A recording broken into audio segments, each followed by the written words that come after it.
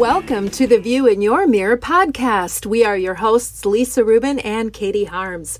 From new moves to tried and true strategies, we'll dissect the ways in which clothing and a little organization can and does affect your daily life. Come along as we hope to inspire, engage, and shape your rituals as well as your shapewear. Lisa? Yes, Katie. There are signs of spring, perhaps. Perhaps. Yes, perhaps if you are listening in Minnesota, we have signs of spring coming. Yes. In May. It's only a month late, but who's counting? You know what? I don't know that we've ever talked about the weather on this podcast, Lisa Rubin. I don't think we have. We've done a little bit of weather when we had Belinda Jensen on, but not like we're talking about it now. Yeah, that's true. Not like the meat on the street talk about the weather kind of a deal. But it's been a bit depressing with the weather. So let's not have that conversation. All right. Well, let's talk about little things that can make big changes. How's that? I think that's perfect. Okay. And what would that be, Katie? We're talking alterations. We've got Reza coming on. He is Tailor extraordinaire. I've seen his magic. He's done some amazing things with some white button-down shirts that I had when I lost some weight, and he took them in and made them fit wonderfully. And it's amazing what he can do. But I thought of something. Men are more aware of alteration, right? Because most men have bought a suit and you go in, and even though you pick a size, you can pick the tops, maybe you're a 42 long on the top and your pants are 34 by 34, right? But even within then, they'll have the alterations person come out. They'll maybe nip it in at the waist. You might need the sleeve adjustment a little bit. You might need the pants hemmed even more. You might be right between sizes. So they get it. Why do women not, when they buy something, look at it and say, okay, this is generally the fit, but now I need to have it altered to really fit me? It's a very good question, Katie. And from my experience, I think that women think that there's always something else out there that they can buy that they don't have to do the alteration. And I run into this all the time when I'm helping women and I really like something on them and they're like, Lisa, the sleeves are too long, or Lisa, I have to do this. I'm saying, then we'll get it altered. That's a simple alteration. And then the jacket's going to look perfect on you. Or I have my clients who are under 5'3" and they're like, I only buy petite clothes. And, 10 years ago, there were more things that designers were producing in a petite line, let's call it. But basically, all that meant was the pants were shorter, the sleeves were shorter, and the rise was shorter. So someone that had a long rise couldn't buy a petite pant, even if they were petite. And in case somebody is not, and what's really interesting about that, let's talk about rise. Rise is the point from basically your crotch. Yes. Okay. So when your crotch to the top of the pant. Top of the pant. Yes. Wherever that natural waistline would be, or where it's supposed to fit most comfortably on you. It's probably one of the reason women have a difficult time finding jeans is to get the right rise and to get the right type. Right. That's where I come in usually. And no, only look at these 3 brands because they're going to fit you, the rise. So you save time. So going back to the fact that women, I think generally, in big, broad, general terms, I'm thinking about this and having worked retail for years, women are usually rushing in at the last minute to find something, which is why we've got a podcast going, because we're trying to retrain women to think differently about all of this. So they're rushing in. Oh my gosh, I'm looking on the calendar. I've got this event coming up next week even. Not enough time probably to get something altered. So now you've taken the amount of what you could possibly do or what you could possibly find with a little bit of alteration. Now you don't have that alteration time. So you're rushing and you're looking for things last minute. So that's one of the things and one of the reasons why people probably don't think alterations, women in particular, don't think alterations if they're buying something and need it quickly, or they're doing retail therapy because I don't think you think retail therapy. I don't think you think alterations when you're doing retail therapy, right? 100% you do not think of alterations. Generally, And most women, when they're shopping on their own, with the exception of maybe being used to shortening pants, do not think alterations. And it is so easy. Yes, it takes extra time to bring your stuff, have it altered. Sometimes you have to come back for a second fitting, depending on what it is, and then you have to pick it up. So it's at least 2 stops in your busy life that you have to do. But once you get your piece altered, you put it on and you're like, oh, this feels so good. Or, oh, I love the length. Or I never wore this dress because it was X. Now it's not. And for example, and it hangs in your closet. You actually use it, as opposed to that 80% of the clothing that you don't. Maybe you start pulling that a little bit so you're wearing more of the clothing. And how nice is it to go in that space and have everything fit? Right. I mean, as a personal example, I just got a dress and I love the dress, but because I know that alterations can be done, I am not big chested. So the dress on the top is huge on me, but it fits everywhere else. And I'm like, oh, this is going to fit great. All I have to do is bring it in, have it altered where I need it altered, and I'm going to love this dress. It was a no-brainer. But I think women have to kind of think out of the box when they're buying clothes and realize that that can be done. I think they'll have more to choose from. Well, and again, if you're doing this right, you're setting up your wardrobe for years. So you may now, if you're going to espouse this thinking, you may now go into your closet and pull out 6, 7, 8, 9, 10 things that you're really not wearing, that maybe then look at them with an eye to do some alterations on them. Exactly. Or change buttons. You know, like you might like a blazer and think, I never wore that blazer because, God, I hate those buttons. They shine, they sparkle, they this. Then go to a fabric store, Michael's, Joanne Fabrics, Hobby Lobby, there's lots of them, and go pick out new buttons. You won't believe how excited you're going to be about that jacket again. So incredible idea. And so easy.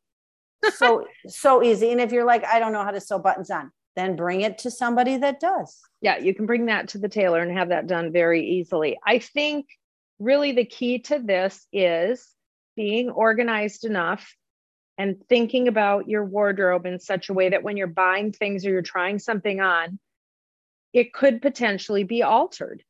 And if you have someone like you that can look at the wardrobe and talk about those things, that's great. But if you're going about this on your own, you want to find a good tailor, because let's just say you buy a jacket that you love, but you think it needs some alterations, then you bring that in the tailor. If the tailor's a good tailor, they're going to be honest and say, nope, we can't do that. Yes, we can do what you're talking about. And you still are within the amount of time that you can then bring that piece back if you need to bring that piece back. So this is all thinking about your wardrobe as a master plan and then adjusting it according to your needs as you go. But let's just say if you get an invitation to something that's a month in advance, don't wait until the week before to start looking for something if you are going to need it tailored. Right. Because now you've given yourself time if you start right out doing that. And you brought up another good point, is it's very important to go to the right tailor, because there's some tailors that can do everything, and there's some tailors that are good at certain things. And so when you're looking into, you might have a tailor that you love, great. If you're looking for a tailor that's best for what your needs are, I would ask people that you trust and see who they recommend. The tailor that we're bringing on today, who has his own place, he's fabulous and he's super honest, and he'll tell you if you can't do it. I've had several clients bring stuff into him and he'll say, you know what, I'm not sure I can do that. I think you should bring it somewhere else, or I think you should do this. And that's an honest tailor. Yeah, absolutely. Absolutely. And again, that's a person that's interested in a long-term relationship with you. Exactly. And knows that whatever your needs are, he'll be there for the right needs. Exactly. Let's talk about clothes washing, caring for your clothes once you have them. Okay. I'm gonna tell you something. I broke all the rules of what we just talked about. We had a party that we were invited to this past weekend. It was a black and white party. I thought I knew what I was going to wear, but I pulled it out and it had a stain on the chest. I don't remember the last time I wore this dress. And clearly it had the stain when I hung it up and I missed it. So now it's got a stain on the chest. And now I'm one day before, we were packing, this was a little overnight.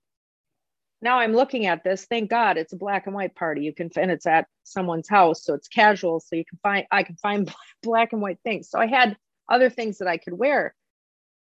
But I tried getting that stain out myself. It was pretty much impossible. I don't know if I'm ever going to be able to wear that dress, which is sad because I really liked it. Okay, so quickly, Katie, what I tell people is if you get something on a piece of clothing, do not try to get it out yourself. Bring it to a reputable dry cleaners that you trust. That's good. Tell them what you think it is, that you did not put club soda on it. You did not put all your own home remedies on it. Could they please try to get the stain out? If you have not set the stain in something you've already tried, it's 98% that they're going to get that stain out. Even if it's been sitting in your closet, if nothing has touched that stain, they will be able to get it out. It's when people get all nervous and all worked up about it and they start doing their own thing, then they bring it to the cleaners and then they tell the cleaners, can you please get the stain out? And you've already set the stain. I learned that many, many years ago. I have a dry cleaner that I've been going to for years and years, and she taught me a lot of this stuff. And so I always try to tell my clients that just bring it to the cleaners. Makes sense. And even then, I probably had time to get that piece to the cleaners and ask the question without having to work through the stains. Yes. The other thing that I like to tell people about washing is that if you buy anything black, anything, the best thing to do is have it dry cleaned the first time you do anything with it, because it will set the black color in your clothes. Because what happens is if it is washable and you can wash it over time, it starts getting faded and kind of, looks like it has lint all over it. But if you dry clean it the first time, it won't do that as fast. Also, always turn black inside out. If you're going to wash black, turn it inside out every single time, if it's washable. But the best thing to do is dry clean black or navy. And you're talking blouses, pants, anything black. Jeans? Well, no, don't dry clean jeans. That's really bad for your jeans. Jeans, I would turn inside out, wash in cold water, hang to dry. Okay. But don't wash them with anything else by themselves. And would you, because sometimes when you hang them to dry, they get that little stiffness. Would you then you can pop them in the dryer under air heat for 3 minutes and it will. Okay. But not raw denim. If you have raw denim, you're really never supposed to wash it. What do you mean you're never supposed to wash it? You're never supposed to wash raw denim. You're supposed to put it in a Ziploc bag and put it in your freezer. Okay. What is raw denim? Well, that's a whole conversation, Katie. We don't have time for that. But we're some of the very, very expensive jeans that you see I don't know what it is. That are, raw denim feels very raw. It's very stiff. It's very hard. There isn't a lot of raw denim really for women. I mean, there is some lines of raw denim. They're very expensive and they're cool and they're usually very trendy. But there's a lot of raw denim that they make for men. So you fold it up, put it in a Ziploc bag and put it in your freezer. To me, I think you need to wash your pants and jeans. So I have a problem with that. But when I have a client who is interested in a pair of raw denim jeans, I let them know, here's what they recommend. And if you're a person that likes to wash your jeans a lot, do not get raw denim jeans. Good to know. I'll stay away from them if and when I ever see them. Raw denim. That's another tidbit. And then, use your lingerie bags. I mean, we know we use them for bras and our underwear. You do not dry bras.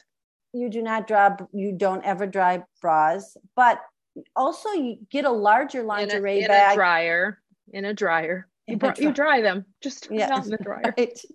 But, if you have a washable silk blouse, what I tell people is cold water, inside out, lingerie bag, use a very mild detergent, and you can hang it. But here's the problem people need to understand is you do have to steam or press that. So if it gets all wrinkly and you don't like that look, you're not going to get it stiff and looking beautiful again. That's why you need to dry clean it. It's pretty impossible not to be able to hook up with a dry cleaner that's easy to have things picked up at your door or whatnot. But just be careful about the reputation and really look at reviews of your dry cleaners in your area. There are a few dry cleaners in this area that I do not recommend. I've seen many, many people's clothes ruined from them. And so I really think that you need to be very careful, pay the money to go to a good dry cleaner. Excellent. I like that idea of looking at reviews. Yes. That makes perfect sense. Well, let's welcome Reza to the show and find out even a little bit more insider tips and tricks from an actual tailor. We have Reza with us from Monde Tailors in St. Louis Park, Minnesota. Famous to anyone who knows Lisa Rubin. Maybe not famous on Instagram because he hasn't gone there yet, but who knows what's in the future. Reza, thank you for being with us. Hi, thank you for inviting me. It's been great. It's my first podcast, so I really appreciate it. Thanks. Well, very fun. Thank you for joining us. We want to find out. Really, I think most people just know that they can get things tailored. We had a little bit of introduction where Lisa and I were talking about women particularly are not nearly as good about getting tailoring as men are because men grew up owning suits, having to have suits. It just sort of went with that, right? But women, not so much. What do you find is probably, well, first of all, let's not even go there. I still want to get into questions. Before we go there, I want to hear about you. How did you get into this business? Well, we owned the business. We owned it kind of like a tailoring business, a factory business back in Iran with my dad. It was a very small factory. We used to produce vests and sweaters, and we used to basically make them off scratch and then just put them together.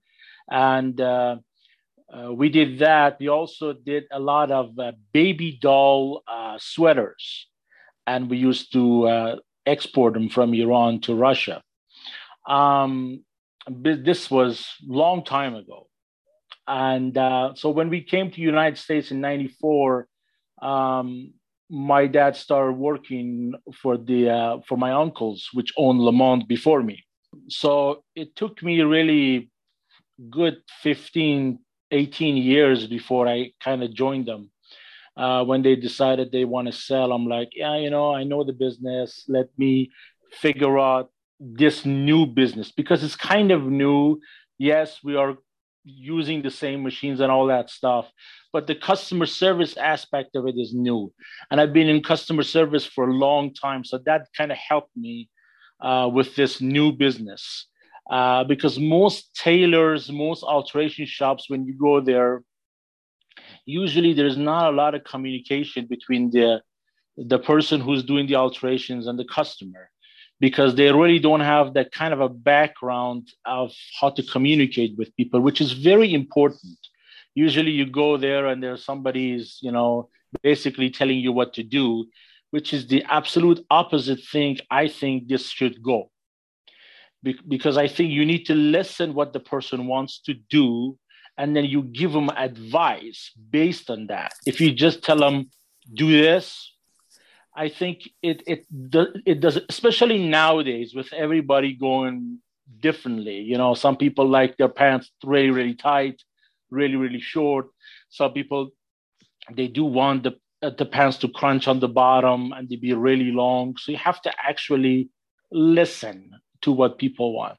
So I basically started with my uncles 2007, and I basically ran the place for 3 years with their help, kind of getting know the customers a little bit. And then in 2011, I started the shop by my own, and with my dad and my wife.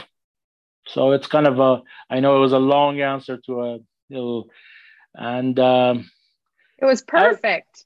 It was perfect. Yeah. When you came in 94, what did you do before you got into the business? You said you worked in communication. What kinds of things did you do? No. I actually worked in the hospitality business. I was in the hospitality business. What I was trying to say is that kind of helped me, because it was basically a service industry, and you had to communicate with all sorts of people, get to know them within the first few minutes. You kind of like a psychology, basically, to know the person within a few minutes, what they want, what do they look like, what they're thinking. And that particular thing, I think, helped me with the new adventure, which was Le Monde. So I was in the service industry for close to 15, 20 years. I did anything from cooking, serving, bartending, and all that stuff. Yeah. Yeah, you're right. The psychology of what people are looking for is that's pretty awesome that you figured that out early, because that has to be additionally what makes you very good at what you do.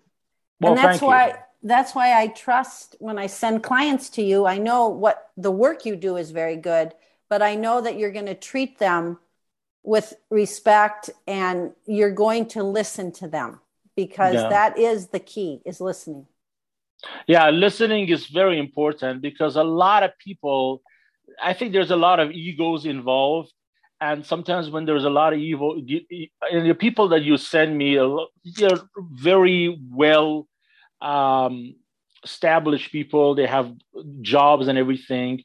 And if they come to me and they start talking to me and my ego gets in the way, then we won't have the communication. Because if you just say, I'll listen to whatever you need to do, and then I will give you advice based on what you want, and then everybody's happy that way.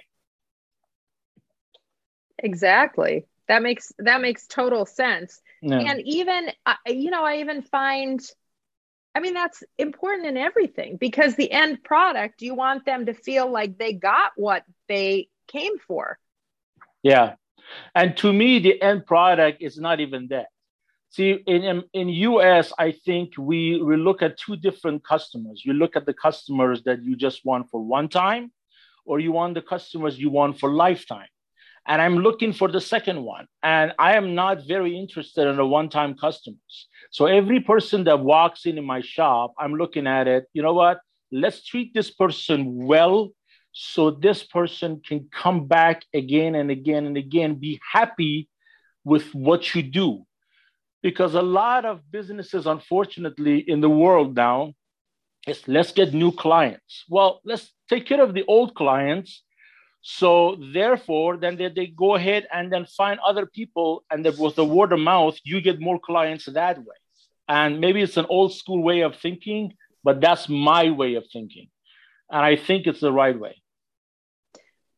I agree. I couldn't agree more. Yeah, I couldn't agree more. Relationships are, and I think especially just in the short amount of time that we've been talking, you can tell that your passion is for people. You enjoy meeting people from different walks of life and all of that. And so having that relationship where if somebody comes in, you haven't seen them for a couple months, you are probably able to say, hey, how was that trip that you took for that business? Whatever. How did this fit? How did that fit? You know the wardrobes probably with some of Lisa's clients as well as Lisa knows them. Yeah. Oh, yeah. And go ahead, Lisa. No, I just said, oh, yeah. Yes, he does. Yeah. He knows their personalities too. So the way me and Lisa work together, it's very, so Lisa already knows what the background about the customer. So they already talk, they already kind of have an idea what they want to do. So then when she sends it to me, so this person comes with the background of what Lisa and this person talked about. And then when they say, okay, this is what we talked about and this is what I want. And then so my job is, okay, so what we want to do, we want to honor what Lisa is talking about, but at the same time, we want to say, okay, maybe if we do this a little bit better, we do this a little bit better, and then all three of us are in the same page, kind of little correction and all that stuff, and do the job the best way, and so the customer is happy. So that's what we work, and then so it's. Even though me and Lisa don't talk as much, over the phone with every client, we cannot be on the phone, by the way, shorten the skirts, 2 inches, you remember that, all that stuff. But we kind of communicate that way through the customer. So it's kind of an interesting way to do that. But again, it's basically respecting the business of the other person, at the same time telling the other person, this is what I want, and this needs to be the final product. Yeah. And you, with your expertise, obviously you can look at something and say, that's going to work well. That's not going to work well. Do you ever is there ever something that comes in, a material that comes in that is just not going to be, it's not going to end up being what the client wants. The material might not be great for alterations. What do you do in those cases? So normally when a person walks in, you have to use a psychology to find out what kind of a client you're getting. Okay. So you do not want to, and it's kind of difficult sometimes, because if the person you don't know, all of a sudden it comes to your shop, you have about a couple of minutes to figure this person out. So usually there is a few things with alterations. Some of the alteration is expensive, so you have to look at it. I look at the piece, and the first thing comes to my mind is, does this garment worth the alterations that you're going to put into? Now, if the garment has like a sentimental value to a person, or a very expensive garment, or it needs to be done for a specific event, then I would say then the price worth. And then the price does not matter as much. But if it's like you bring like an everyday jean and you say, what I want to take the waist in, take the seat in, take the crotch in, take the thigh in, and then shorten it and taper it. And I'm like, well, that's going to cost you a lot more money than this jean worth. So what I'm known in, I think between all of my customers, is I'm pretty straightforward, very frank. Sometimes not as good, but I'm frank. So I'll tell you what I think.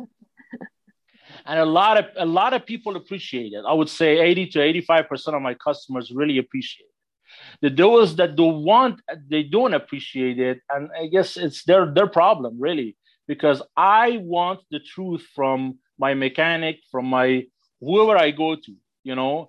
I want them to tell me the truth. What is the most important thing is how much it costs. And if my mechanic if I take the car to a mechanic and my mechanic say, it costs too much to fix it, that your car doesn't worth it, I won't do it. I love that. So I think most people appreciate that. So I'll tell the truth. Don't try to get money out of the person because I want the business, because that's the worst thing you can do. And unfortunately, it's something that is practiced a lot in Twin Cities. Well, and so let's do this, because not everybody can come to you, right? You couldn't even handle that level of business from all of our thousands of listeners who are if they all of a sudden descended upon you. So if you were to give some advice to anybody looking for tailors, and I think you get a very good sense of how you handle it, which is how I would want it, how Lisa obviously wants it for her clients, and how I think it actually makes the process of what you're buying and what you own actually more fun, to know that when I bring things in to be tailored, we're going to have a conversation. It's probably going to be lively. You're going to take care and measure, and it's going to come back and it's going to be great. And I'm going to pick everything up, and we're going to have a little more conversation, and I'm going to go. And now I have more options in my wardrobe, in my beautifully well done closet.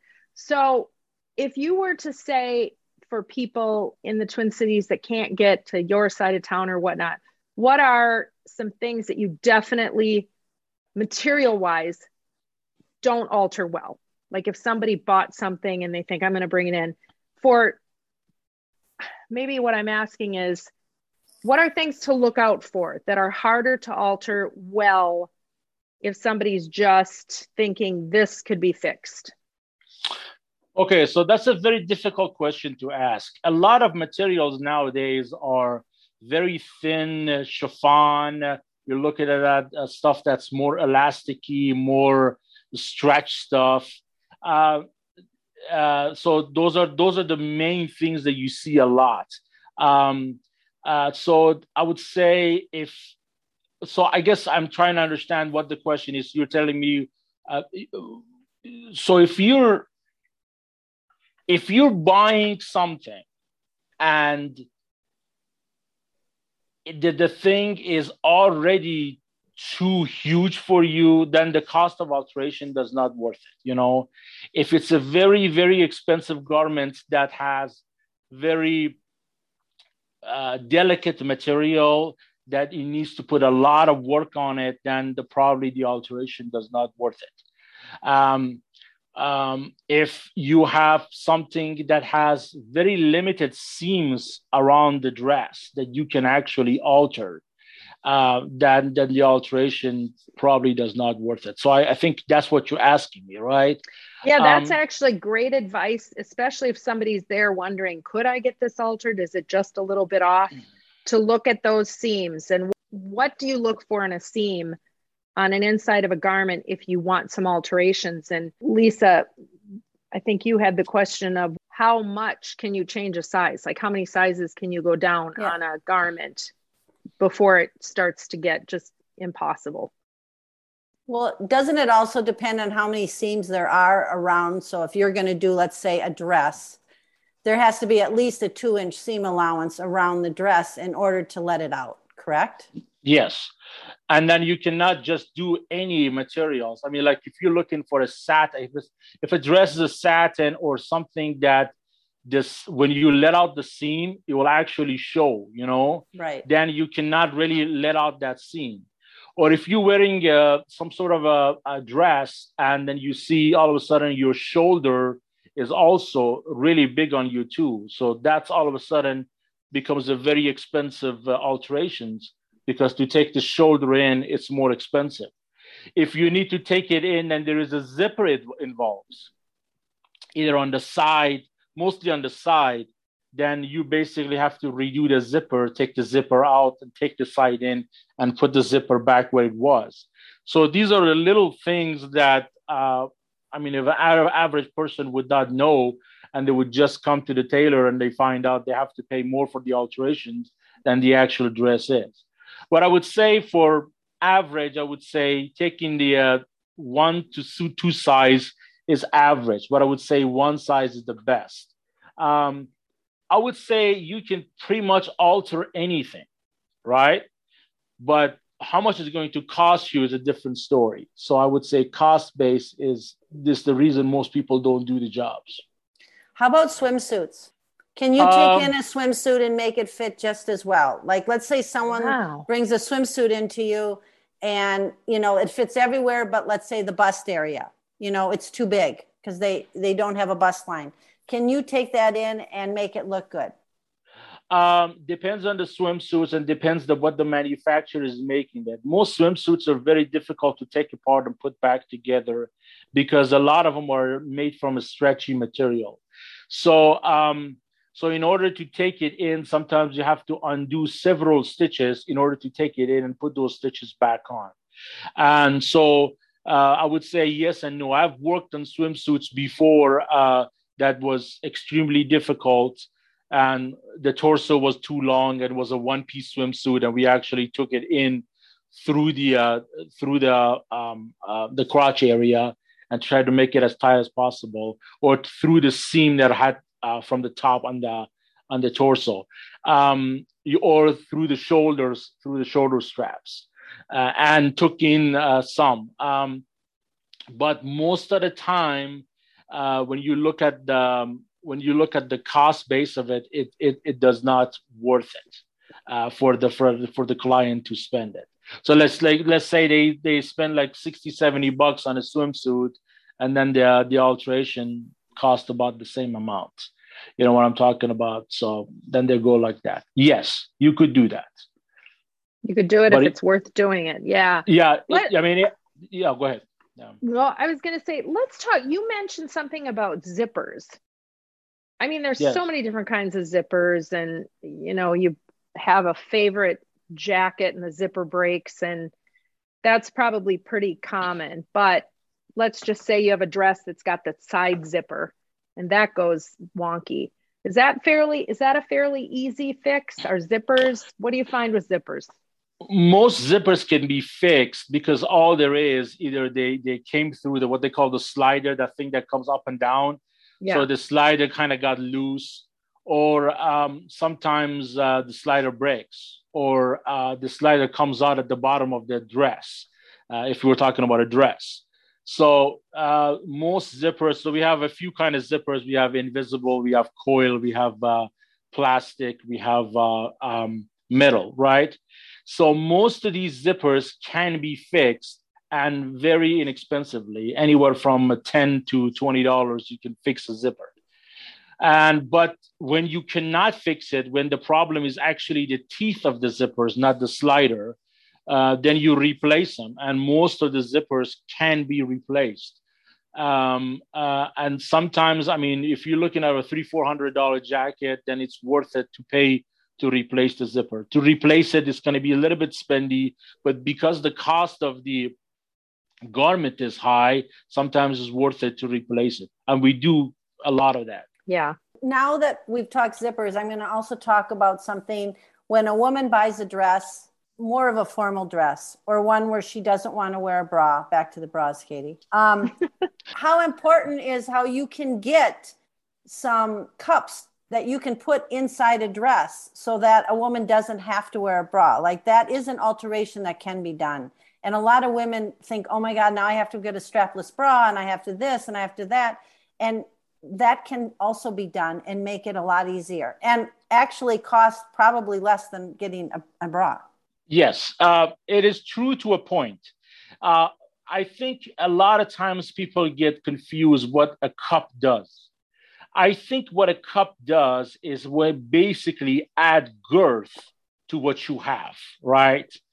The cup does not, to say it, manage your chest. I'm going to say it now. So that the cup does not bring your chest up. They don't bring it forward. They don't lift it up. They don't do any of that stuff. So a lot of times when you put a dress on, you have to actually take a look at that, what you want off the dress. If you want to bring your chest up, so that way it fills up the dress, is a completely different. If it's just a small size, you want to make it a bigger size. So a cup works 25% of the time. It does not work all the time. And most of the time, bra does a better job, or one of those sticky bras that actually lifts the breast up, better job than this. But nowadays, a lot of girls, especially young girls, don't even use any of these. They use tape. So what they do, they tape their chest. Right. So basically, what I don't know, it's probably PG-13 show. So I don't want to go. So what they do, they actually tape it, so it actually goes to the front of it, and it looks like you're wearing a bra without even wearing a bra or cup. Older women are doing that now too. I just helped a client with that same thing because there was no way in the dress that she was wearing that she could have any kind of bra on. So I showed her how to tape. Yeah.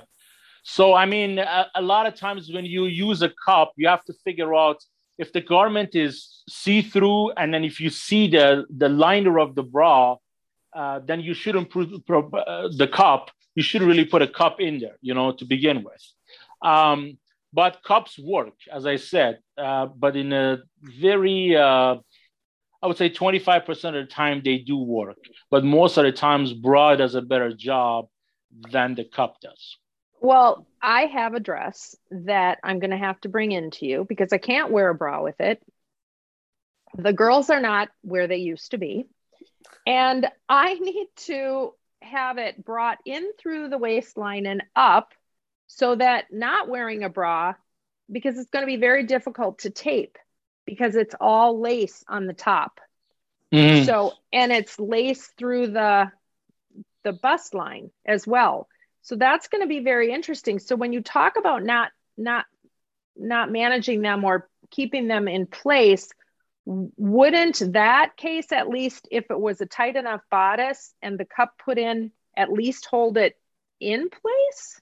Not seeing the dress on you, so I can't really say. With the way you're describing it, I don't think the cup will help you as much.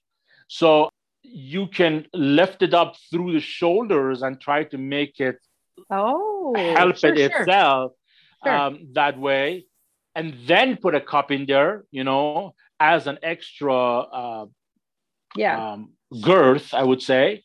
Yeah. So, and then you're also taking it aside. When you take it aside, it'll actually force the chest to go inside and up that way as well. So, all right. See, I knew there was a solution. All right. I'll be bringing that dress in. There is most of the times there are always solutions. So you just have to look at the dress and say where we want to go with it. And I like the way we're talking through it too, which is what you do with your clients. We're going to take a quick break and we're going to talk about Rustica Bakery, our personal favorite. And I've been out of town for a while. Do you love them? What do you get there when you go to Rustica Bakery? Well, because I'm such a skinny guy, I eat everything they cook. Whatever my wife gets, it gets consumed. I go through it like it's nobody's business. But I haven't been there for 2 years, I would say, since the pandemic. So is it 2 years it's been? A year? Yes. Yeah. So you need to get into their Southdale store. Their Southdale location is right by Lifetime Fitness. You can park in front, run in. They do amazing sandwiches. Their coffee's great. I'm speaking to the choir, so you know all of this, but I love when I'm anywhere out in that Edina area, running in there and grabbing a quick treat or a quick bite for lunch and getting out. The other location is by Bidé Makaska, right kitty corner from Whole Foods in a strip mall next to Punch Pizza. And again, exceptionally easy for parking. If you're over taking a walk around the lake, then you can stop and give yourself a treat at Rustica Bakery after you're done. Right, Lisa? Yes. And I just did that the other day. I got my one cookie, Katie. Your one cookie. I still don't know how you do it, Lisa, but I applaud you for doing it. If you only buy one cookie and you get back in your car, then you only have one cookie. But I always get the iced tea. So I get the iced tea with the one cookie. Okay. And do you get it sweetened? No. Well, plain iced tea, black. And your one cookie. And my one cookie. I do the same thing, but I only do one cookie at a time. Oh, I'm with you, Reza. I'm with you. Well, Rustica Bakery, we thank them for their sponsorship, and we certainly do love them. Okay, back to talking alterations. Now, this is going to be, I'm going to put you on the spot.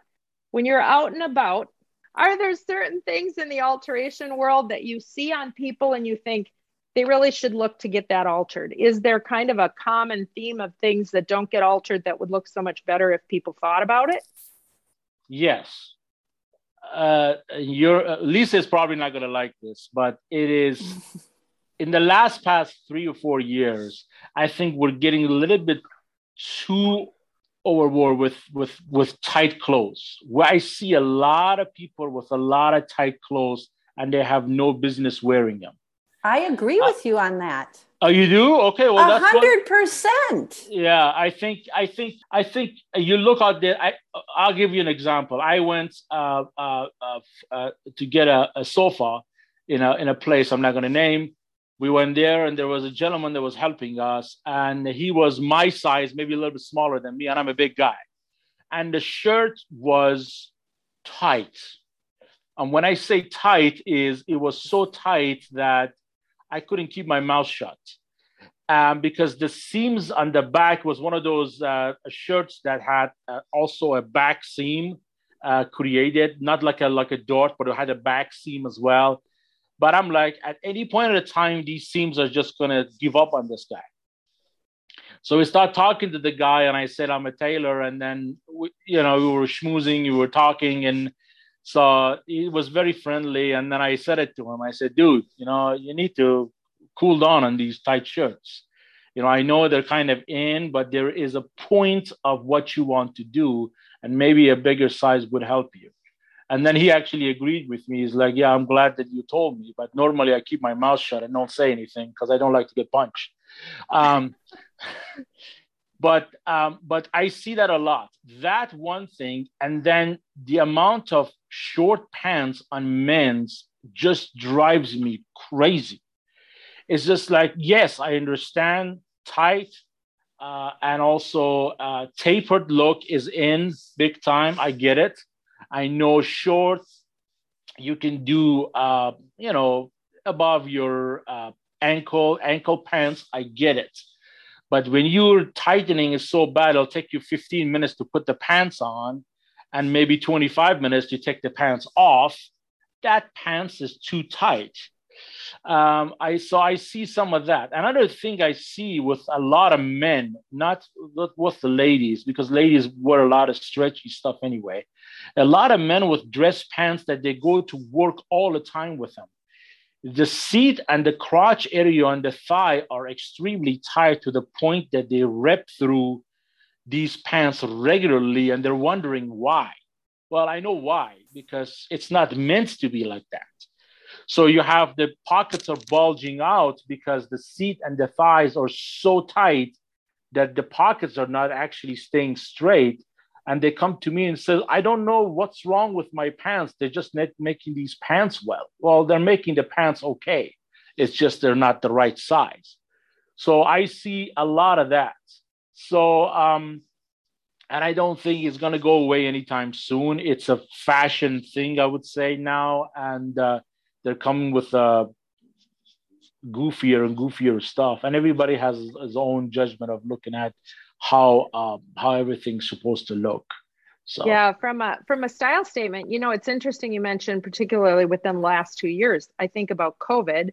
I wonder how many people who are now just going back into the office and looking at that amount of clothing that they have and trying to make it work, and maybe they put on the COVID 10 and didn't really take the time. So you wonder how much of it is a style or how much of it is people going, being shocked to go back into their wardrobe and needing to have something, in which case they need to come and see you. But it's kind of interesting about the COVID weight, because I get about the same amount of COVID weight and also COVID loss, because a lot of people actually lost a lot of weight because they were in a lot of stress. And some people eat when they're stressed. Some people actually lose weight when they're stressed. So I also have a lot of people that come to me and say, I lost like 50 pounds because I was home and I was stressed out, through all this stuff, jobs and everything. And so that was very interesting to me. Yeah, but that's also true. We talked about taking clothes in, 1 to 2 sizes, one being kind of the optimum. What about taking clothes out? I think works mostly on men's than ladies. A lot of ladies' clothes, normally the seam allowances are not there as much for various of reasons. But men's clothes, I would say, they have more ways to let out. Jackets, pants, thighs, seats, all that stuff. Ladies, you could do it, but mostly, because they need that really nice corset look, they need a really nice silhouette look. And so a lot of times they chop those seam allowances so you cannot let it out. And sometimes you have to get creative. Sometimes I add stuff, make it like a design, So I've done a few of those. And sometimes the seam allowance is there, you could do it. But mostly I would say men's. Makes me think about when I was a kid. I think I've talked about this before. I'm 6 feet tall, just shy of 6 feet tall. And finding pants when I was a kid was impossible. My mom made a lot of my clothing just to get the length, and all I wanted was store-bought clothes. And jeans became pretty popular, and they were bell bottoms. And so my mom would cut the gusset in the outside of the jean to put in a piece of really bright paisley fabric, and then put a swatch around the bottom of the jean to make it match. So I still, when I'm pant shopping, and thank God I now have Lisa to say, look at these brands. But even when I look at those brands, I still need some lengthening.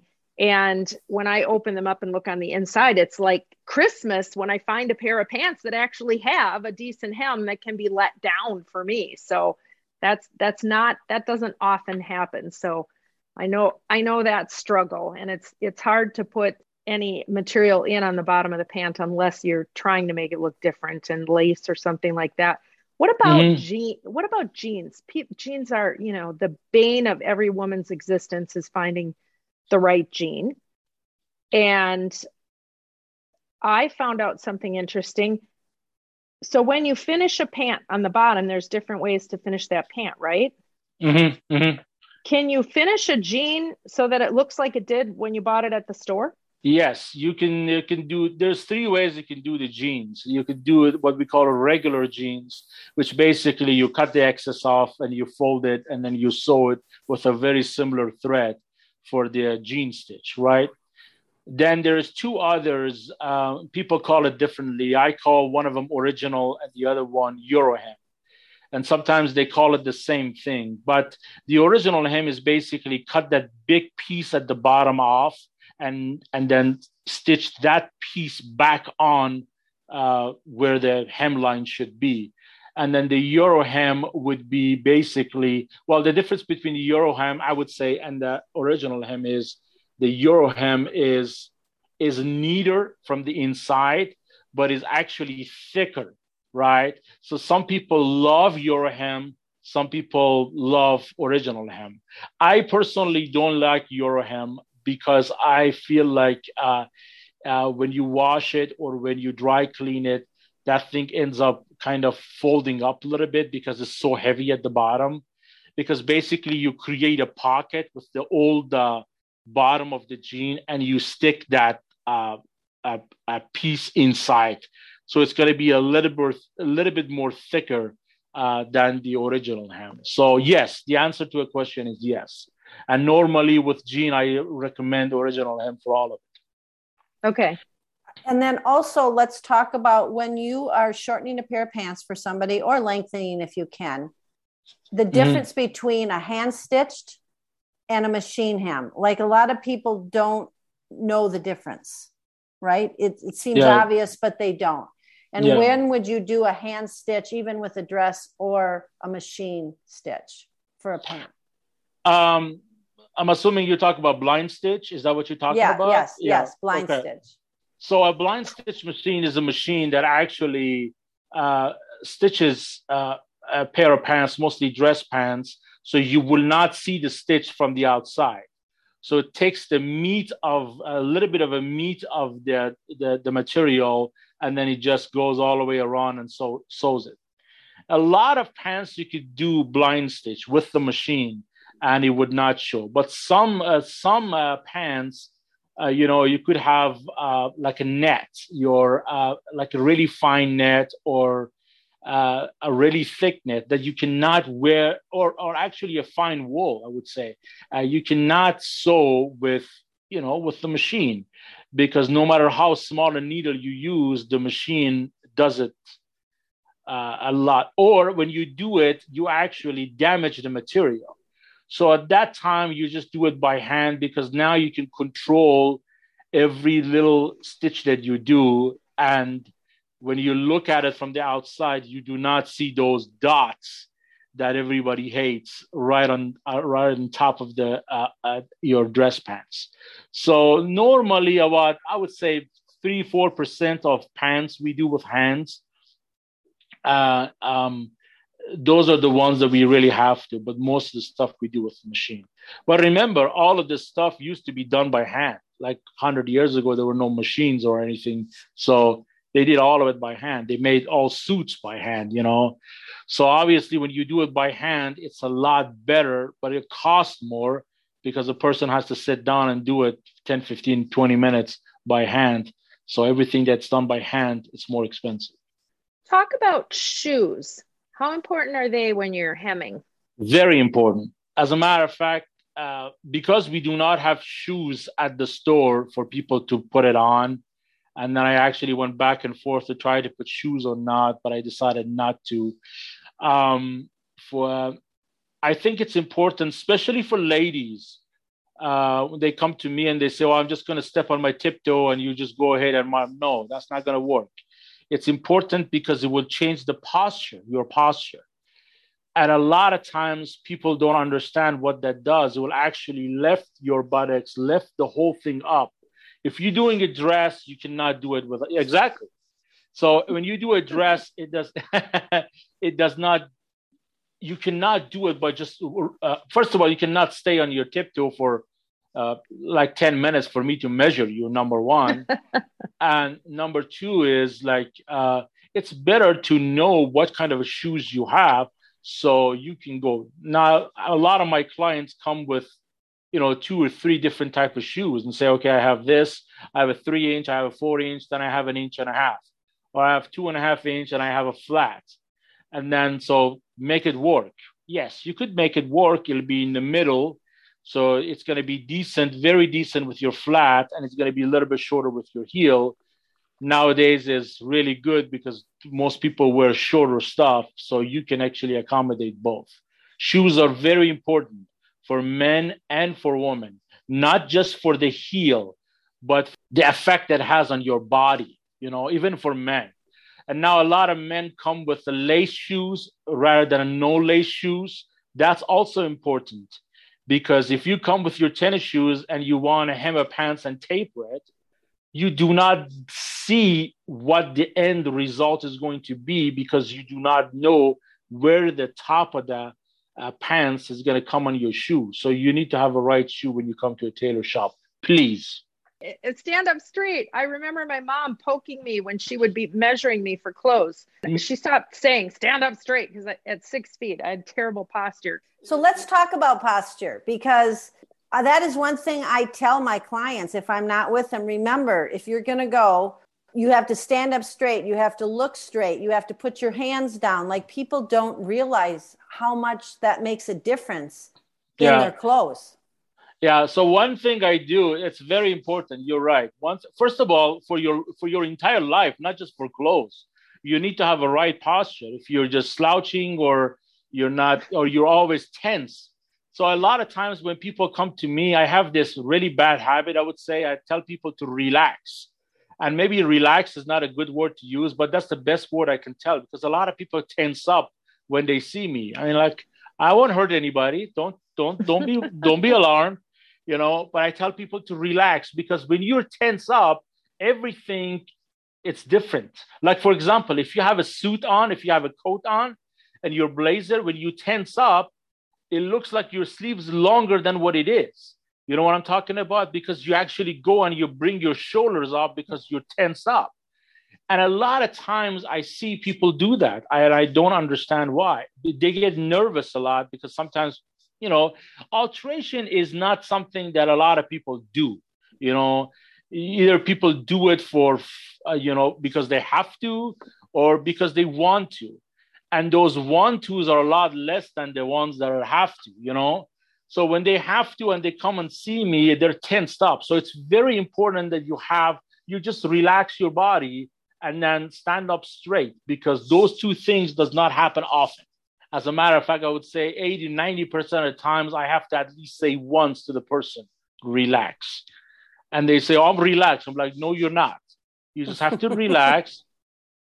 And then you know what the difference is. Once they relax and everything is good, then they go right ahead and they're okay. And Lisa's right 100% about that. Most people don't notice it until it's too late, And even when you're standing, I have a lot of people standing and bending one knee without even noticing it because that's the way they stand on one leg. And I'm like, well, just stand up stand up straight. It's like, I am straight. I'm like, well, you're not, because I can see, I can see your knees bend. It's like, well, my knee's like that. I'm like, no, it isn't. And then when they actually straightened in their knee, they're like, oh yeah, that's how relaxed looks, and especially with the way, because, a lot of people's legs are different, their hips are different, their shoulders are different, their hands are different. And when you're slouching, it's kind of hard to see all of that. So as a tailor, you have to actually see all of this. So you look at the person, you look at their shoulders, you look at their hip, you look at their knee, and all the way, you look at the way they came in with their clothes to get the psychology of what this person is all about. Now, Lisa has talked tirelessly, as you know, about how important the bra fit is. So if someone comes in and their bra is not fitting well when you're trying to tailor a blouse, are you going to mention that to them? Yes. Yes. Very carefully. That's why Lisa loves you. No, because I know that how important, and I know Reza. That's why I tell my clients, I don't have to go with you if you're going to go see Reza, because Reza and I are always on the same page. Yeah. But good question, Katie, and it is important. Yeah. So with the bra, it's so a lot of girls wear wrong bras. Yes. So I think that what you guys call quadru boobs, is that what they call it? So they wear it so tight, so you have an extra boobs coming out because the bra is too tight. I think they call it quadru boobs. Is that what they call it? I've never heard that before. I've never heard that. I think I heard it from a lady comedian, a long time ago, 20 years ago. That got stuck in my head. Yeah, it's called quadru boobs or something like that. Anyway, so you have that. You also have that people do not adjust their bra straps. And it's either loose or it's too tight, because if it's too loose, you will not get a good look. And if it's too tight, it's especially if it's a higher waist dress, you can actually see it's not in the right place. And sometimes they wear the dress and they do the cup, and I tell them, I know you're wearing a cup, but you can also adjust your chest inside the cup, inside the bra, and they will stay like that. And the worst, I think, is for the people that have a bigger chest, that they actually wear a bra that actually bleeds through at the bottom of their chest bleeds through at the bottom of their bra. You understand what I'm saying? So when they wear the dress, it looks like their chest got split in half or in 3 places, just because they did not choose the right bra. Now, with saying all of that, I cannot just go right ahead and tell people, oh, by the way, you're wearing the wrong bra. Because I'm a man, and working in that environment, you have to be a little bit politically correct. Especially if they're coming with their husbands or boyfriends or fiancés. You can't say, oh, by the way, check out your bra, because that doesn't work. So you have to know the person. You have to talk to a person. You have to communicate. So that's very important. And you have to also figure out if it is important for this person to know this information, because believe it or not, a lot of times it isn't. And the person rather not to do anything with this. They don't want me to tell them anything about it. So that's a little bit of a disadvantage for being a guy than rather being a woman. So, but most of the times, I would say 90% of the time, I have no problem telling the person. So I look at the room and say how warm it is. If it is lukewarm, I just say, okay, I can say, and I can help this person, because you try to be not disrespectful. You try to make them not cringe, just to be cool about it, and then help them at the same time. Yeah, you want them to have their best look. Well, I got to believe that none of those people, none of the lukewarm to cool people are any of Lisa's clients. And any of my clients. Most of my clients are great. One more thing about bra. Sports bra are not bra, by the way. Thank you very much. So if you figure this out, if I ask you if you're wearing a bra, you show me basically a camisole that you're wearing and you're calling a bra. That's not a bra. That's a camisole. That's a sports bra. It does not do anything for you. I love that. I love that very straight talk on that, because all you're trying to do is help people look their best, which is what we're all about. And we all come in different sizes. And going back to our original conversation is, I can wear a 14, I can wear a 16. There's occasions I can wear a 12, but they're going to all fit me different in different ways and in different parts. So I think for particularly women who are building their wardrobe and who want to save money over the long run, have things tailored. And my call to action for everyone who's listening is go into your closets and look for 3 or 4 things that you haven't been wearing because they might just not be fitting right, and think about tailoring them. Instead of running out and buying something new. Yes. Mm-hmm. One thing I should tell you, we talked about, there are a lot of tailors in here, and you said what you'd look for a tailor. This is what I would look for a tailor. Whoever you want to go to, you should be able to take your clothes to a person, and that person can see it and give you an estimate. If the person is upset about this, then that's not the person you want to go to. You know what I'm talking about. You also should be able to be very comfortable with the person, because it's a relationship based. If you're not comfortable for that particular person, is this guy is a man, I'm not comfortable, or this guy is making jokes, I'm uncomfortable, for whatever reason. If you're not uncomfortable, then you do not want to see that person. And the last is the work of that person. So I would put the work of that person the last thing, because these things are more important, because that's the thing that you start with. So if you go to a place and you say, oh, can I get my measurements, or can you take a look at this item of clothing and see if it is actually, does it worth it for me to do, and the person just, whatever, then that's not a person you want to go to.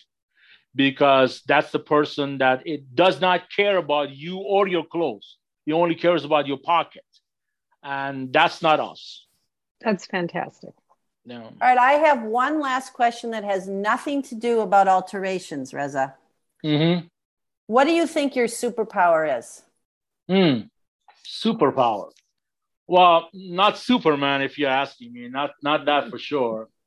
I think... it's going to sound corny, but I'm a very honest person. Sometimes to a core, that's my superpower, because I think honestly can take you a long way in life. So I try to be honest. My parents were always honest. So I learned this from my parents. So that is my superpower. I'm honest to the core. I like that. I agree with that too. And working with you all these years. And that hurts, Lisa, sometimes, but in the long run helps me. Like if you bring a suit, if I feel like you need to return the suit and get a different suit that fits you better, even though I make a ton more on alterations, I always tell you to do that. Because you know what goes around comes around. Absolutely. We're all on the same page with that. How do people get a hold of you, Reza? Well, we're based in Norwood Mall on Highway 7 and between Nordstrom Rack and Torat. Open Tuesday through Sundays. And our phone number is 952-938-8422. And our email is lemondetailors@yahoo.com. Most of the times when you call me, you can get a hold of me. And thank you for the opportunity. Oh my goodness, you're so welcome. You would suggest setting an appointment to come in. That might be easier, or can you just walk in? I do not do appointments because the sheer volumes of people I get, I cannot keep them straight. So it's basically walk-in only. I do work, Tuesday through Sunday. So I'm one of the only tailors that works on Sundays. So that helps a lot of people, even though it's a limited hours, 12 to 4, Saturdays and Sundays. But I am open both days. Sometimes when people have restrictions, I tell them to come after hours or something like that. But I like not to do that as much. Yeah. Sure. And parking. We actually have moved to the front of the mall now. Oh, you have? He has a whole new place. It's wonderful. It's beautiful. Yeah, so it's Okay. actually so it's actually where the would be towards the front of the mall. Yeah, we've moved from the back, but you can still park in the back. It's actually more parking in the back than the front, but you can park both ways. Yeah. That's what I remember with that mall. It was sort of like a hidden gem. You could park in that back and be in and out. So either Yeah. way, there's great access to you. Yes, there's great access, and the mall is pretty good. They just spend a ton of money on it. It looks really good. You should come and check it out. Yeah, it's one of my favorite areas to shop, really. And I do have some things I have to bring into you if I ever am in town long enough to do so. We're going to switch gears really quickly and go to nonprofit because you suggested a really wonderful organization doing excellent work, and that's save.org. What brought you to that organization? Tragedy. Oh, I'm sorry. Yeah, a tragedy brought me up. My sister committed suicide back in 2015, and sorry, it's kind of hard. So Of course, and we're so sorry to hear that. so I think this organization, I think it's a right organization to donate to. I think they do good work, and they have marathons that you can go on, the walks and all that stuff. We've been to a couple of those. I think it's very important to. I apologize. I did not. Reza, you have nothing to apologize to. You I, lost a very significant part of your life to a very big yeah. tragedy that needs to be talked about, and I applaud you for bringing it up. And I'm glad there are more and more people are talking about it now. It is a real thing. It is a real thing. And I think once we actually put more emphasis on those situations and those people that need help, then we have less tragedy come in. The year my sister killed herself, there were 38,000 suicides done, actually not attempts. 38,000 people died from suicide, and I think that's needless. It should be better. Is. Yeah, it is. And save.org, the email or the website is save.org. Their mission is to prevent suicide through public awareness and education, reducing the stigma, and serving as a resource to those touched by suicide. And it's interesting to note that this organization was founded by a woman named Adriana Warbolewski. She lost her daughter to suicide in 1979, searching endlessly for information, resources, support to help her family. And she really wasn't able to find what she needed. And so by the 80s, she became nationally known suicidologist. So she's taking part in research, writing journals. And so she met with other suicide survivors, and they decided to start the organization that became SAVE, and she was their first director. You think even that's not that long ago, and you think about the fact that death by suicide is not talked about, and I think it touches many people. It's touched our family, it's touched your family. I think many people know about and have situations in their families, and the more we talk about it, maybe we can save others and we can know the signs. And so save.org is a very, very good thing to look into supporting. And we can't thank you enough for bringing them to the forefront. Thank you. And thank you for being with us. Reza, it was great. Thank you very much again. I listen to your podcast a lot. I know I talk a lot. Well, that's perfect for a podcast, for your first podcast. Yeah, but what you have to say is always important or funny. One of the two. I'll try to be both. We thank you for your humor and for your kindness and for your great work. It's really wonderful to get some insight. And hopefully people will come in and say, hey, I heard you on Katie and Lisa's podcast. I definitely think it will happen because you guys are really famous. You don't even know it. Thank you very much. I really appreciate it. Take care. Okay, bye-bye. Okay, so I need to take my own advice, Lisa, and go through my closet and get some things to be tailored. Not because they don't fit me, but because they don't fit me well. Good. I'm glad you're going to do that. I only have one dress that I just got because I do that all the time. Right. Well, you are not like the shoemaker's kids. Well, I am about certain things because I don't like to get dressed in the morning. There's a secret. Oh, So your day would have you in pajamas until noon or what? No, I mean, I like to get dressed. I like to get dressed, but when I am not working, I have my certain uniform pieces that I wear that would not be something that I would wear if I was with a client. How's that? Makes sense. Makes sense. Hey, by the way, shout out to our friend Stephanie, who I recently traveled with, and she said, got my airplane clothes on, and she looked absolutely adorable. So well, then she listened to that podcast. Yeah, airplane clothes don't have to be unattractive. No, they do not. They just have to be comfortable and washable. Exactly. Well, my dear, another successful show in the books. And I suppose we should give our website, theviewinyourmirror.com. You can get all of the links to all of our past shows. You can get the links to our nonprofits, which we're very passionate about.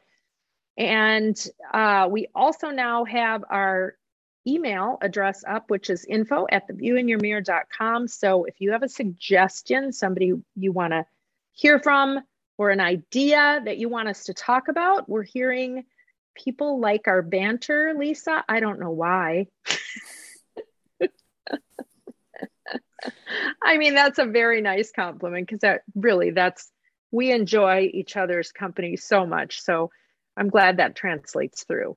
And we'll talk about anything almost, right? Stay away from politics and religion, and we'll chat about it. And we'll give you our take on it. But if you have something that you truly want to ask a question about in the design realm of space planning, if you wonder how to place some furniture in your living room, questions you may have that you can forward my way, I'm Katie at katieharms.com. Of course, if you want to talk about wardrobes and how to set up your perfect long-term wardrobe, you're going to get a hold of Lisa. What's your email address, Lisa? Lisa@wardrobeconsulting.net. Perfect. Any last thoughts from you, my friend? I just wish everybody a good day. And the view in your mirror is perfect. Until next time.